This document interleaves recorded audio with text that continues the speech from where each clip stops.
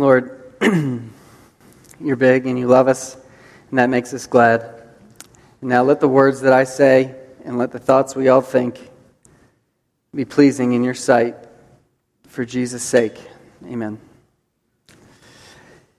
If you talk to a Christian from one of the younger generations and you ask them what it means to them that they're a Christian, how does that affect their life? You're likely to hear things like, well, I fight against human trafficking, right?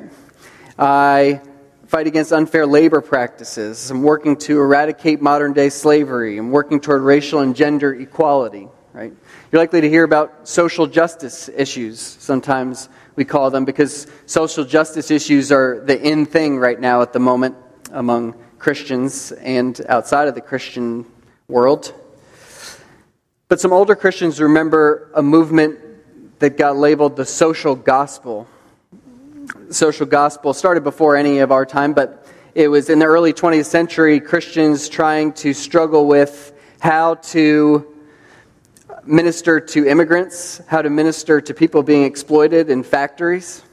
And churches like ours, in our faith tradition, ended up rejecting the social gospel in its final form because somewhere along the way in the movement, the gospel was lost in the quest for the social. In other words, it became so focused on social action that there was no longer any kind of call for personal conversion. Jesus' death was no longer a sacrifice to pay the penalty that we deserve for our sins. It was now just a good example of selflessness for the world to follow. And so some Christians today are worried that the modern-day social justice crowd, well, are they just headed down that same road of the social gospel that we've seen before?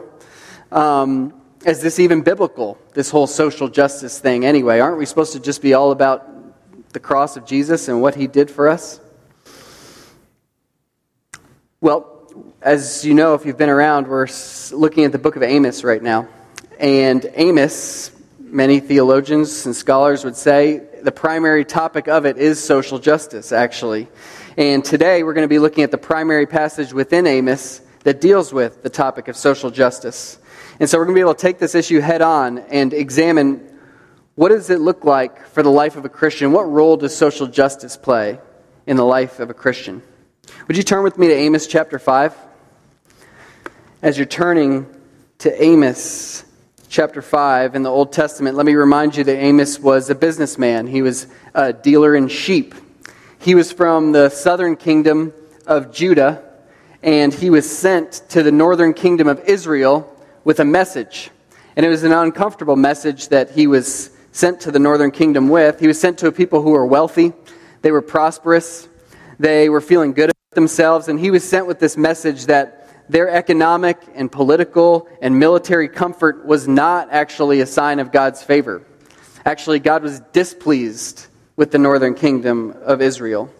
And so 2 weeks ago, we heard Amos telling them that everyone has to answer to God, you included. Last week, we heard that God was opposed to their evil and sin, and today we're going to dive a little bit deeper into just what that evil and sin looked like. The 3 if statements that we're going to look at today, they're all in your bulletin printed out already so that you don't have to scramble to try to write them down as we go. But these 3 if statements are going to walk us through the messages of the 3 sections of our text today. There's a section today about life. There's a section of our text today about hypocrisy. And there's a section of our text today about power. And we'll walk through those 3 in turn, and then at the end we'll be able to look at a simple big idea that runs through all 3 sections. First, let's go to the section about life, chapter 5, verses 1 through 17. The message there is that if we want to live, we must seek the Lord with justice and righteousness. If we want to live, we must seek the Lord with justice and righteousness. I hope you had a chance to read chapter 5 this week as you're preparing and getting your heart ready for this sermon. If you did, you may have noticed some repetition there in chapter 5. The same phrase or similar phrase was repeated 3 times. You can look at it now if you didn't notice it earlier. In verse 4, it says, "Seek me and live," God speaking. In verse 6, it's "Seek the Lord and live." And then in verse 14, it's "Seek good and not evil, that you may live." So there's some repetition going on here. In other words, it's a life or death issue that Amos is talking to Israel about. He's putting two choices in front of them. Choice A will lead to life, and not just any sort of life. In the context of Amos and how he talks about it, it's the sort of rich, abundant, meaningful life that God himself lives and that he invites us into. And choice B will lead to death, but not just physical death, although that would be bad enough. No, it's the sort of existence in which you're breathing and your heart is beating, but death would be preferable because you're so materially and spiritually devastated that your life has been wrecked. So we've got this choice between life and death that's been presented by Amos, but the question, of course, that arises is, if there's a choice between life and death, how do we live and not die? And I think the answer is right here in this repetition. How do we live? Well, seek me, God says. Seek the Lord. And then in verse 14, he expands on that and says, seek good and not evil, that you may live. So there's a progression. Seek me, seek the Lord, seek good and not evil. But even in the third one, in verse 14, that seek good and not evil, it's still about seeking the Lord. Because look in your Bible at how the end of verse 14 goes. Seek good and not evil, that you may live. And so the Lord, the God of hosts, will be with you. So this whole thing, this whole progression is ultimately about seeking the Lord. That's the goal. Be with the Lord. That's where life is, according to Amos, is there in the presence of God. So he's saying, go after that. Seek it. Have you heard about Forrest Fenn's treasure? Forrest Fenn is this art dealer, collector out west. And 7 years ago now, he's claimed to have buried a treasure somewhere in the Rocky Mountains, $1 million treasure. And so for 7 years now, he's been giving clues, 9 clues so far, and people have been moving out west in search of this treasure. And 3 people have died so far seeking this treasure, and many, many others are out there looking for it as we speak. He said that there have been people who have come within 200 feet of the treasure, and that's led even more people to move out there and devote their lives to seeking it. I think that that's sort of a modern-day parable for the life of the Christian, actually, because the life of the Christian is a life of, at all costs, seeking the Lord, desperately yearning to be in His presence. His presence, experiencing Him with us, is our pearl of great price, that great treasure that we'd sell everything else to go and get. And that's why, in verse 14, even when it goes to seeking good and not evil, the reason is so the Lord will be with you. Maybe some of you who aren't Christians, but who have been around Christians, have heard Christians pray a prayer like this: Lord, be with us today. You heard a prayer like that? Lord, be with us today, right? And maybe you wondered, hey Christian, why do you pray that prayer, Lord, be with us today? Don't you all believe that God is everywhere? If God is everywhere, isn't He already here with you? So why are you praying, Lord, be with us today? Mr. Christian, Miss Christian? I think that's worth us thinking about as Christians, right? Because a lot of times we just pray that prayer on autopilot.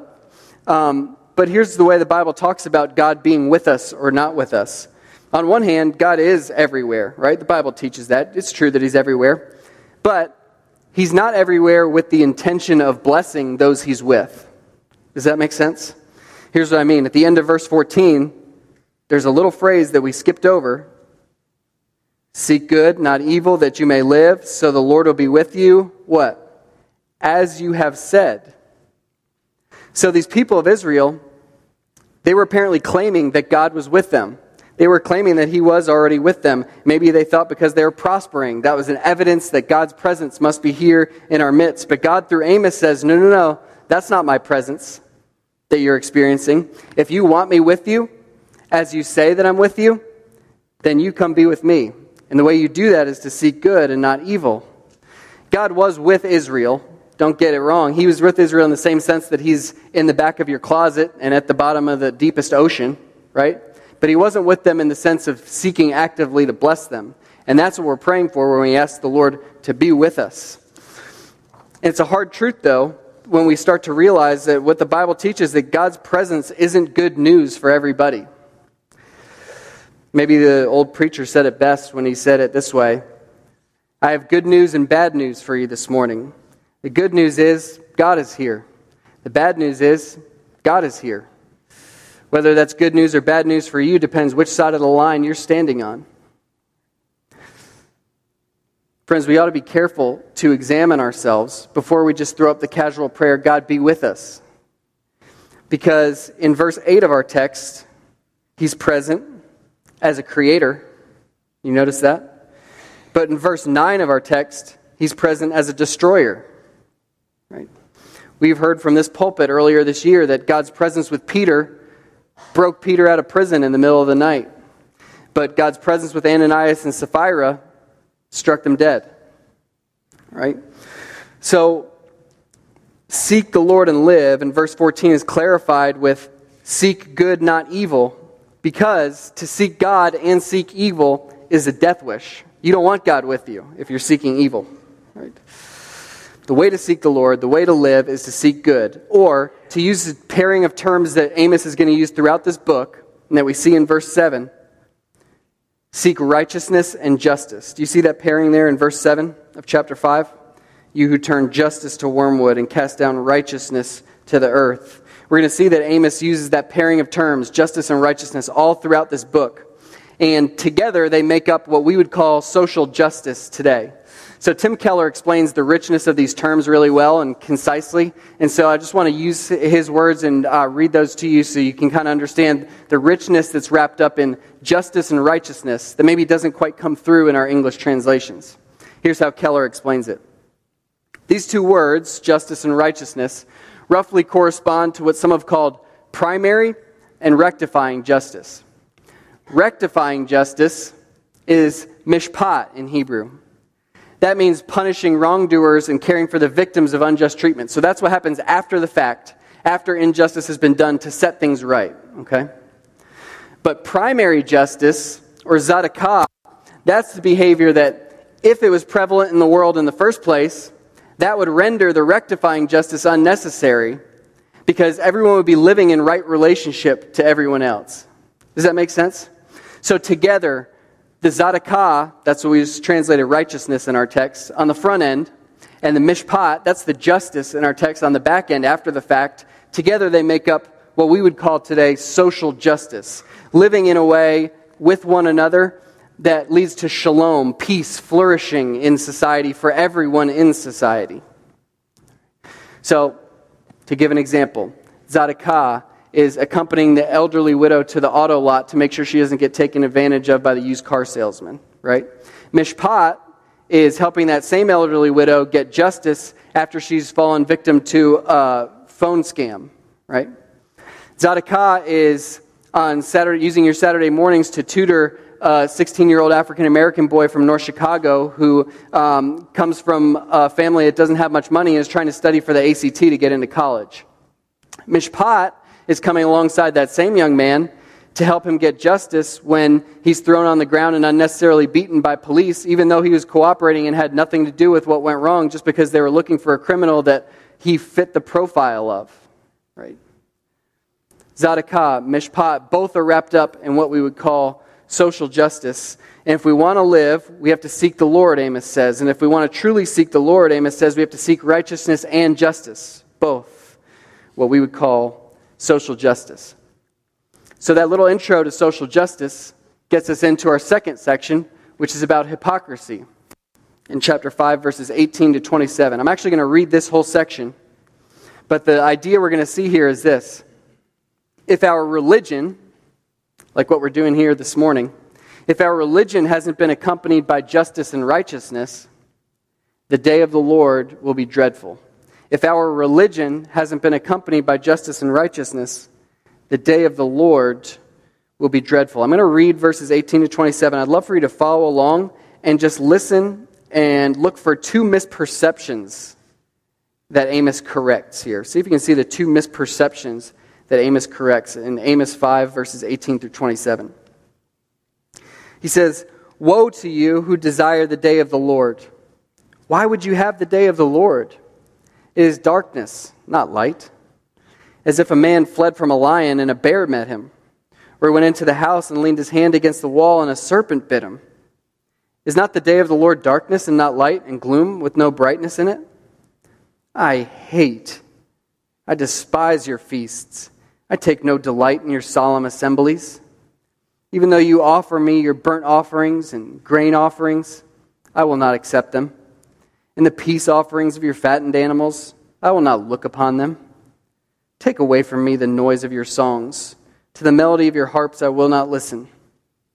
But But let justice roll down like waters, and righteousness like an ever-flowing stream. So there's two misperceptions that are corrected here. The first misperception is the day of the Lord is going to be awesome. The day of the Lord is going to be great. The day of the Lord seems like a day in the future that Israel was looking forward to. They thought it was going to be the day when God set everything right, when he took vengeance on his enemies, right? And what they thought or assumed that would mean is that God's going to elevate us, Israel, to chief among the nations, and he's going to crush all the other nations under our feet. But God, through Amos, is like, why do you want the day of the Lord? That's going to be a day of darkness, not light for you. It's going to be a day of gloom, not brightness. It's going to be like one of those nightmares when you escape the lion, but then a bear eats you. Amos says the day of the Lord is going to be dreadful for you. That's misperception one. The day of the Lord is not going to be great. Misperception two seems to be something like this. They're assuming God loves our worship services. He's so impressed by what we do in worship. Did you notice what Amos said about that, starting in verse 21? God says through Amos, not only am I not impressed with your worship, I actually hate what you're doing in worship. He uses the word, I despise your worship. I wish you would stop singing. I wish you'd stop passing the offering plate. I wish you'd just stop all of it. And that might be shocking for some of you to read verses 21 through 27 and see that there. Because maybe you thought that God was the sort of God who is just happy with us going through the motions of religion and that he's pleased by us doing religious type of activities. Maybe you thought he's like the parent who will give you allowance, but only if you do your chores, right? And you think, hey, I do my chores from God's perspective. My chores are maybe going to church on Sunday morning, sitting quietly through the sermon, singing the songs when everybody else is singing, putting a little bit of money in the offering plate. So I do my chores and then God's happy with me, right? And if he's happy with me, then maybe he'll give me my allowance. And if my allowance is maybe he'll make my life go better. It seems like that's what Israel was thinking. That was their attitude. But God's like, no, actually I'd rather you didn't go to church at all during this week if you're going to be living this way. But the question is why? What is the situation here? What's the situation that would make God hate these people's worship services? What's the situation that would make God say that the day of the Lord is going to be dreadful for them? I think the answer is in verse 24. The problem in Israel was that they're doing all the religious rituals they were supposed to do. They're even doing them in the right ways. Other places in Amos we see that they're even adding on extra religious rituals to be super spiritual. But they're not doing what God really wants the most. And what does God really want the most? Verse 24, and Martin Luther King Jr. reminded us of it in 1963, didn't he? Let justice roll down like waters, and righteousness like an ever-flowing stream. God hated the worship of Israel because justice wasn't rolling. The day of the Lord was going to be dreadful for Israel because righteousness wasn't flowing. That's what we call hypocrisy. When our Sunday morning worship doesn't flow out of the way that we're already living from Monday through Saturday, our Sunday religion ceases to be pleasing to God. Right? So, what is Israel doing for 6 days that makes their seventh-day worship displeasing to God, distasteful to him? Well, I think we've seen some of it in the first 4 chapters, haven't we? Back in chapter 2, you might remember from a couple weeks ago, we heard that people who owed money were being sold into debt slavery. The poor were being treated like dirt. The powerless were being fined so that the powerful could buy alcohol. In chapter 3, last week, we heard about people living in grand houses using expensive building materials while others were in need. We read in verse 15 of chapter 3 about people having a winter home and a summer home while others had no home. In chapter 4, last week, we saw that the leading women were indulging themselves in leisure instead of caring for the poor. And now in today's text, what do we see? Chapter 5, verse 10. A fair legal verdict is given, and the powerful are furious because they expected to be able to bribe the judge and win their case in court as a result. Verse 11, the poor get taxed, and the money goes to benefit the rich. Verse 12, judges take bribes, and so they won't listen to a poor person's case because the poor person can't pay the bribe. It's clear throughout all the chapters of Amos that both Tzedakah and Mishpat are both being violated in Israel. social justice is being obliterated on the front end and on the back end. On the front end, people are indulging their greed before taking care of each other's needs. They're putting their greed before each other's needs. And so mishpat is needed as a result to make the whole situation right. But then on the back end, mishpat isn't even happening to make things right, because when a poor person comes with a straightforward case to the judge, they're turned away at the door to the courthouse because they don't have money to pay the bribe.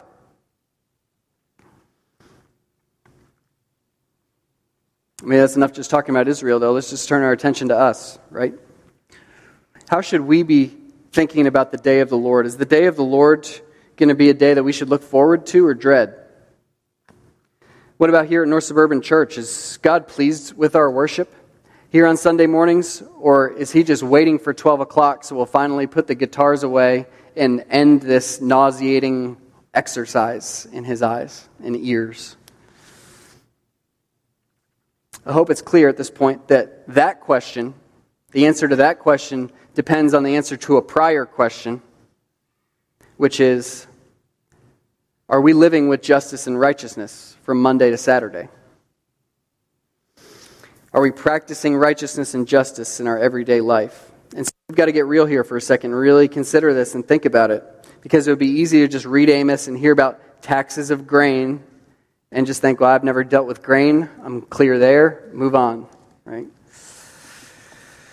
But I'm about to prod for a minute into what's going on below the surface when there's a tax of grain and etc. And so, Lord, please just soften our hearts here to hear what you have for us.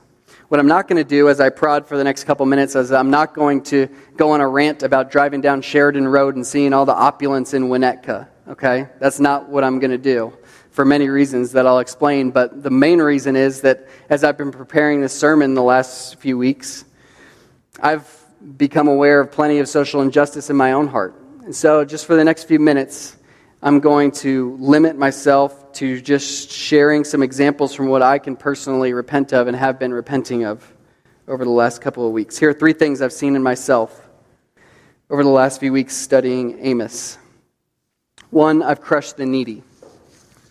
I've crushed the needy. How have I done that? Well, when I was in seminary and we only had one income for 3 years, we didn't have much, but we still found a way to bless people with needs. You know, something would come up. Somebody would have a car payment they couldn't make. Somebody would have a surgery that wasn't covered by their insurance. We would find a way to get some money together and bless that person. Then I graduate from seminary. Now we've got 2 incomes. And the questions that I'm starting to ask aren't, how can I bless more people with that money? It's things like this. Oh man, now I can start moving toward a down payment on this house. Maybe now we can get a safe car for our son. Man, it's really irresponsible for us not to have life insurance. We got to take care of that. Our son's got to go to college someday. It's really be wise to start putting away for that now. Man, it'd be nice to have Netflix. We need to just treat ourselves after going through 3 years of seminary, right? Netflix, it's not bad. And so little by little, I'm just coming up with these excuses that seem legitimate, but they end up being excuses to double our income without giving any more above our tithe than we were already giving, right? Now, somebody's like, hey, Tim, you said you were crushing the needy. I haven't heard anything that you said that is crushing the needy. But actually, according to Amos and the rest of Scripture, yes, it is. There's a principle, just to summarize it quickly, that runs throughout Scripture that goes something like this. If you have 2 of something, while another of God's people has 0 of something, your second one doesn't belong to you. It belongs to the person who doesn't have one. Okay? If you have 2 and another of God's people has 0, it doesn't belong to you. It belongs to them. That's why in chapter 4, Amos said these women were crushing the needy when all they were indicted for is indulging in luxury. That's the only wrong they were doing, but indulging our desires for luxury is crushing the needy, because as Christians, our extra doesn't actually belong to us. Jesus himself said it in Luke chapter 3, verse 10. He said, whoever has 2 tunics is to share with the one who has none. And that wasn't as part of like an extra credit aside, like, hey, if you want to be a super Christian, here's some extra things you can do. This is like baseline requirement if you're going to be a follower of Jesus. And so it would really be nice of me if I were more charitable. It's if I keep my second one while somebody else doesn't have one, I'm a thief. I'm guilty of injustice. So that's one thing I've been convicted of and repenting of and that we've been talking about in our home over recent weeks. The second is that I've dehumanized the poor. I realize I've dehumanized the poor. How have I done that? Well, from time to time, Sarah and I get to go into the city for a nice dinner and maybe go see a show. And I don't know how many homeless people we walk by as we go down there. And since we moved here, I haven't stopped to give people the time of day or $1 of my money. Now, again, somebody is like, hey, this young preacher's naive, I knew it. Somebody needs to tell him and explain to him, maybe I'll grab him after service and tell him that that kind of helping actually hurts people. If you just give money to homeless people because they abuse it, they go use it to buy money, buy drugs. I'll explain that to him. We'll educate him later on. I've read the literature about all that. I get it. I also have read Jesus, who says, give to anyone who asks of you. And I'm prone to give those words of Jesus a lot of weight. But more than even Jesus' ethical commands, I've just been hit by his gospel of grace. And that gospel of grace has made me slower to be somebody who is like, what if they abuse it? Here's why. What if Jesus would have said that? He's considering coming down here and living and dying for us. What if he would have been like, you know what? I'm not going to go down there and die for Tim. He's just going to take that grace that I give him, and he's going to just step all over it and abuse it. He's going to use it as license to just sin more. I'm not going to give him that grace just so he can sin more with it, right? I'm so glad that Jesus didn't say that. But he came, he knew that I was going to abuse his grace, and I have many, many times, and I have used it as a license to sin more. And he came and died for me anyway, and showered me with that grace anyway. And I'm so, so grateful for it that I'm now rethinking as I read Amos, why am I not extending the generosity of God to those in need of it just because I'm sitting up on my lofty perch and deciding that you don't deserve it, right? In the past, in a more idealistic phase in my life, I would plan extra time into my day so that I could spend some time with those people, ask their name, humanize them. I would bring a little extra money that I could give if I knew I was going to be running across homeless people, right? But now, get busy. There's no margins in my life anymore, and I've just become another person who's just trampling on the head of the poor as I go to my nice dinner and high societal entertainment. That's the second thing that Sarah and I have talked about this week that I'm personally repenting of. Third, and finally, I've ignored injustice when it didn't affect me. I've ignored injustice when it didn't affect me. I've noticed some things, heard some things, read some things since living here on the North Shore. I haven't done anything about it because it doesn't affect me. I've noticed that the North Shore is overwhelmingly white, but when I'm driving down the road and I notice people getting pulled over, at least half of them seem to be like people of color. I have heard from my friends who are people of color the stories about getting followed in retail stores to make sure they don't shoplift. I've heard their stories about getting pulled over and getting grilled relentlessly about, this isn't really your car, whose car is this? I've read stories about our towns here on the North Shore having town hall meetings to talk about introducing some affordable housing, only to be shouted down by people saying, we don't want those kind of people around here. Now, what have I done about all that? Nothing. And as I've examined my heart over the last couple weeks, I'm realizing that a big part of that is where I go with that is this attitude that I don't want to admit, but is my attitude. And that's, I'm so glad that I'm white and middle class that I don't have to deal with all this, honestly. So I haven't called my congresspeople on behalf of the vulnerable, whether immigrants, refugees, orphans, the poor, the unborn. I haven't researched local government officials and tried to vote for the ones who are going to do the most justice in the community. I haven't spoken up on behalf of the vulnerable, even sometimes when people spoke ill of them in my presence. I haven't said anything. But I'm convinced, for all those reasons, all those things that I personally have to repent of, that if God is displeased with our congregation's exercise of social justice, that I'm a major part of the problem personally. I don't believe that just because some of you live in million-dollar homes and I live in a rented condominium that means that I'm practicing social justice more than you are. I know too many wealthy people, including some of you, who honor the Lord by giving until it really hurts you, and who steward your money in a way that is blessing those around you every single day. And I know my own heart too well that I know that I'm just as able to sin with $1,000 as somebody else is with $1 million. So it's not about any of that. I'm just wondering if you're letting yourself consider this morning that you might be complicit in some of the injustice that Amos is talking about here in chapters 5 and 6. Think about your workplace practices. Think about the standard mode of operation in your industry that you're in that nobody ever questions. Think about your spending. Think about the goods that you spend money on. Think about the attitude that you have toward the vulnerable. Are you guilty in any of those ways of this injustice? It can be scary to let yourself go there and think that way. What's scary about it is you let that thought come in, and then the next thought is, if I let myself go down this road, I could lose way too much. I could lose my career trajectory. I could lose my retirement prospects, my standard of living. I could lose it all if I start thinking this way and putting all this on the table. So it's much easier not to consider it, but I just want to plead with you this morning for the sake of your own soul. Ask God to show you the sin in your heart before you leave here, even today. Our prayer is that for you, for all of us here, that our experience on the day of the Lord would be that it's a day of light, not a day of darkness.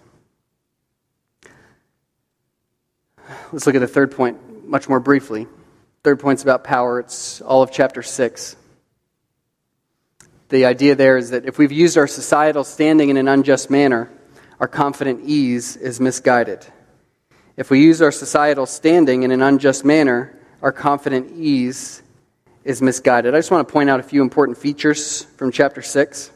You'll notice as you're looking at the text that this section is about people, elites, who are at ease. So verse 1 says they're at ease, they feel secure, they are notable men, quote unquote.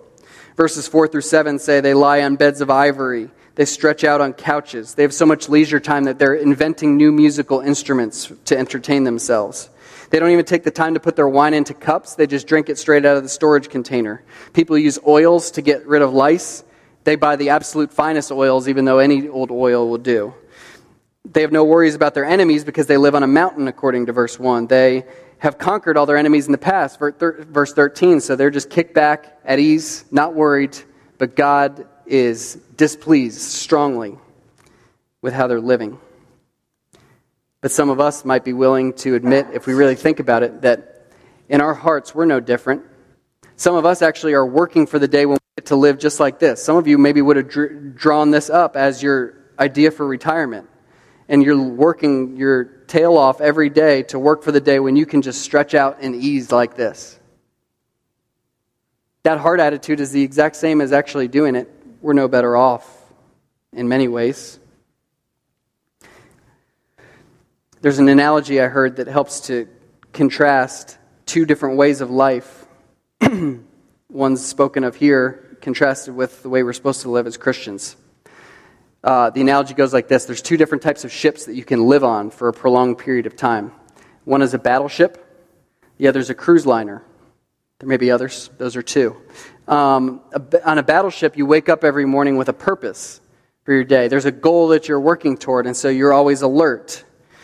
You don't complain about your quarters or about the conditions because you don't expect anything different. The boat's been designed for the purpose that you are there for, right? You're on a cruise liner, you don't wake up with a purpose each morning, except maybe to entertain yourself. You're not alert, you're at ease, right? You don't beat your body to get it into shape. You stretch out and relax and indulge yourself. So you get irritated when your steak's a little overdone or when your bed's a little too firm, right? Because everything on the ship is supposed to be working toward my enjoyment. The analogy is that the Christian life is a call to live every moment of every day until our dying breath, as though we're on a battleship, not on a cruise liner. We are not, as Christians, those who indulge ourselves. We're those who are ready for action. As Christians, we're not those who seek ease and comfort. We're those who seek victory in battle. We're those who wake up with a purpose, who attack each day with a relentless enthusiasm previously unknown to mankind, because we are engaged day after day in the most important activity that exists on the whole earth, namely the battle for the expansion of the kingdom of God. But our enemy's at work too, and his tactics are all around us. It's in the air that we breathe. I can feel his tentacles around me sometimes. I've been feeling them over the course of this year as I buy a car, as I get some patio furniture, as I get outfits for my son that are so cute, and as I kick back and relax and enjoy the ease of living in a safe neighborhood in a wealthy suburb and with a washer and dryer in my unit, and I have all my needs taken care of. I can feel the relaxation taking place. And Satan gets in there, and he wants to use that. And he wants to transfer that material ease into a spiritual ease that goes right along with it. He wants to make me kick back, not just materially, but spiritually as well. And I can feel him, I'm telling you, I can feel him, as I shared earlier, succeeding in getting me to live as though I'm on a cruise liner in my Christian walk instead of on a battleship. But there's serious implications of that. Verses 7 through 11 of chapter 6 say that those who led the way into sin will lead the way into exile. You see that in verse 7? They shall now be the first of those who go into exile. Who's it talking about? People just like us. Verse 1 calls them the notable men of the first of the nations. Chapter 4 called them the leading women of Israel, right? And by any sort of measurement, they're the sort of people that identify with us here on the North Shore, right? What's the first of the nations, if not America, right? For the past 60 years, politically, militarily, economically, we are the first of the nations. And within America, the first of the nations, we're in the wealthiest handful of zip codes that exist in America. So the reality is, I don't know if you've ever thought about this, but if you wrote your name on a piece of paper, set it here, then you put the names of all 7 billion people in the world on sheets of paper and put them in a hat here, and you drew out 99, put them aside. So now you've got 100 names here. One of them's yours. The other 99 are at random from the other 7 billion people in the world. It's overwhelmingly likely, exponentially, astronomically overwhelmingly likely, that you are the richest of the 100 people here. Richest and most powerful. And that goes even for those of you who were sad a couple weeks ago because you had to send your kid to school without the name brand sneakers that everybody else had. Right? Just by virtue of living where we live, in this place where we live, we have more wealth and power, almost every one of us, than 99.9% of the world. But to whom much is given, much is required. So if we've got a power and an influence that most of the world doesn't have, we're going to be held to account for how we use that. And if we squander our power and influence and wealth, it's not just that we're going to miss out on an extra blessing we could have gotten from God if we would have been more generous. It's that we're going to be subject to judgment. According to Amos, those who led the way into sin are going to lead the way into exile. 50 years after this, that's exactly what happened. The Assyrians came in, and who do you think they took out first when they took people into exile? The wealthy, the elites. They took them out first. And those who were once rich and powerful became servants in the lands of their enemies. So the bottom line today is this: we must repent of our social injustice. Very simple, big idea. We must repent, turn away from our social injustice. We're going to have a chance to do that before we even leave here today, and that's why the sermon was pushed up in the service, because we're going to make some time to do that and not just talk about it today. I'm going to leave with some practical steps that might trigger some reflection over the next few minutes. But first, a caveat.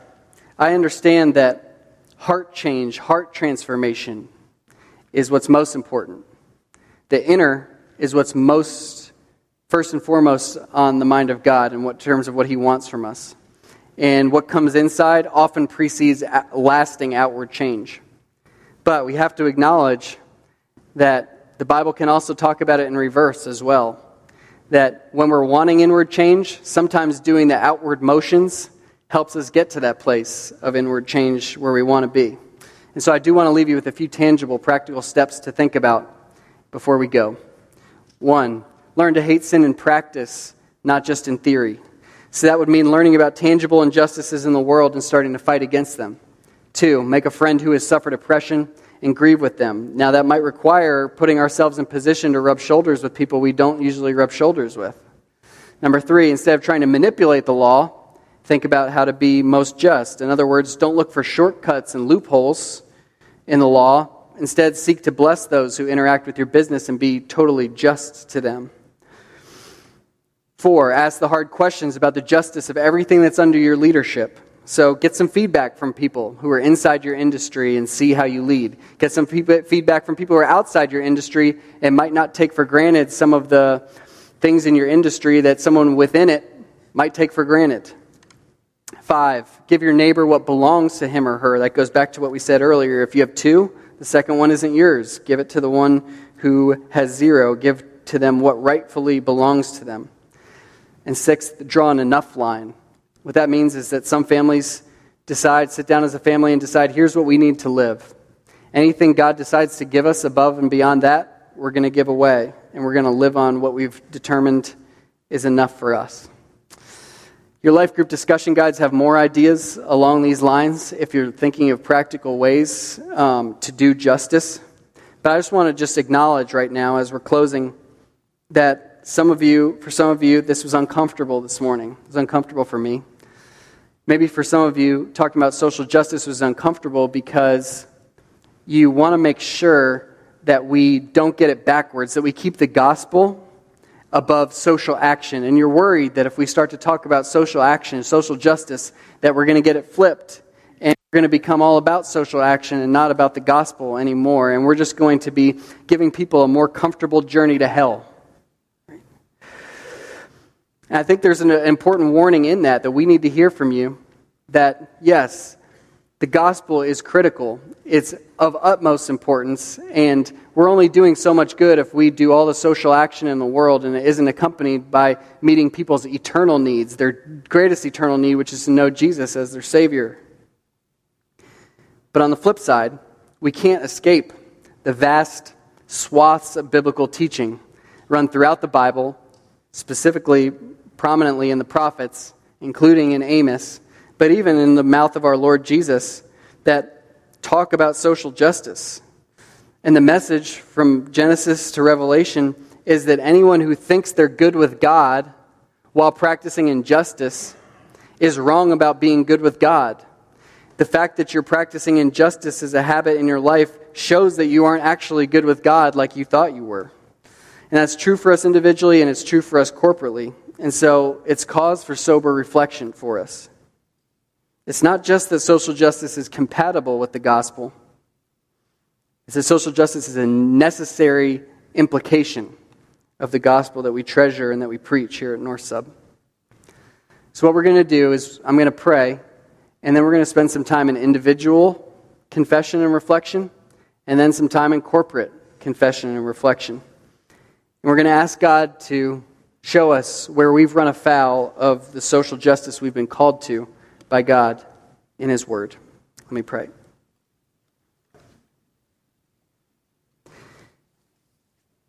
Heavenly Father,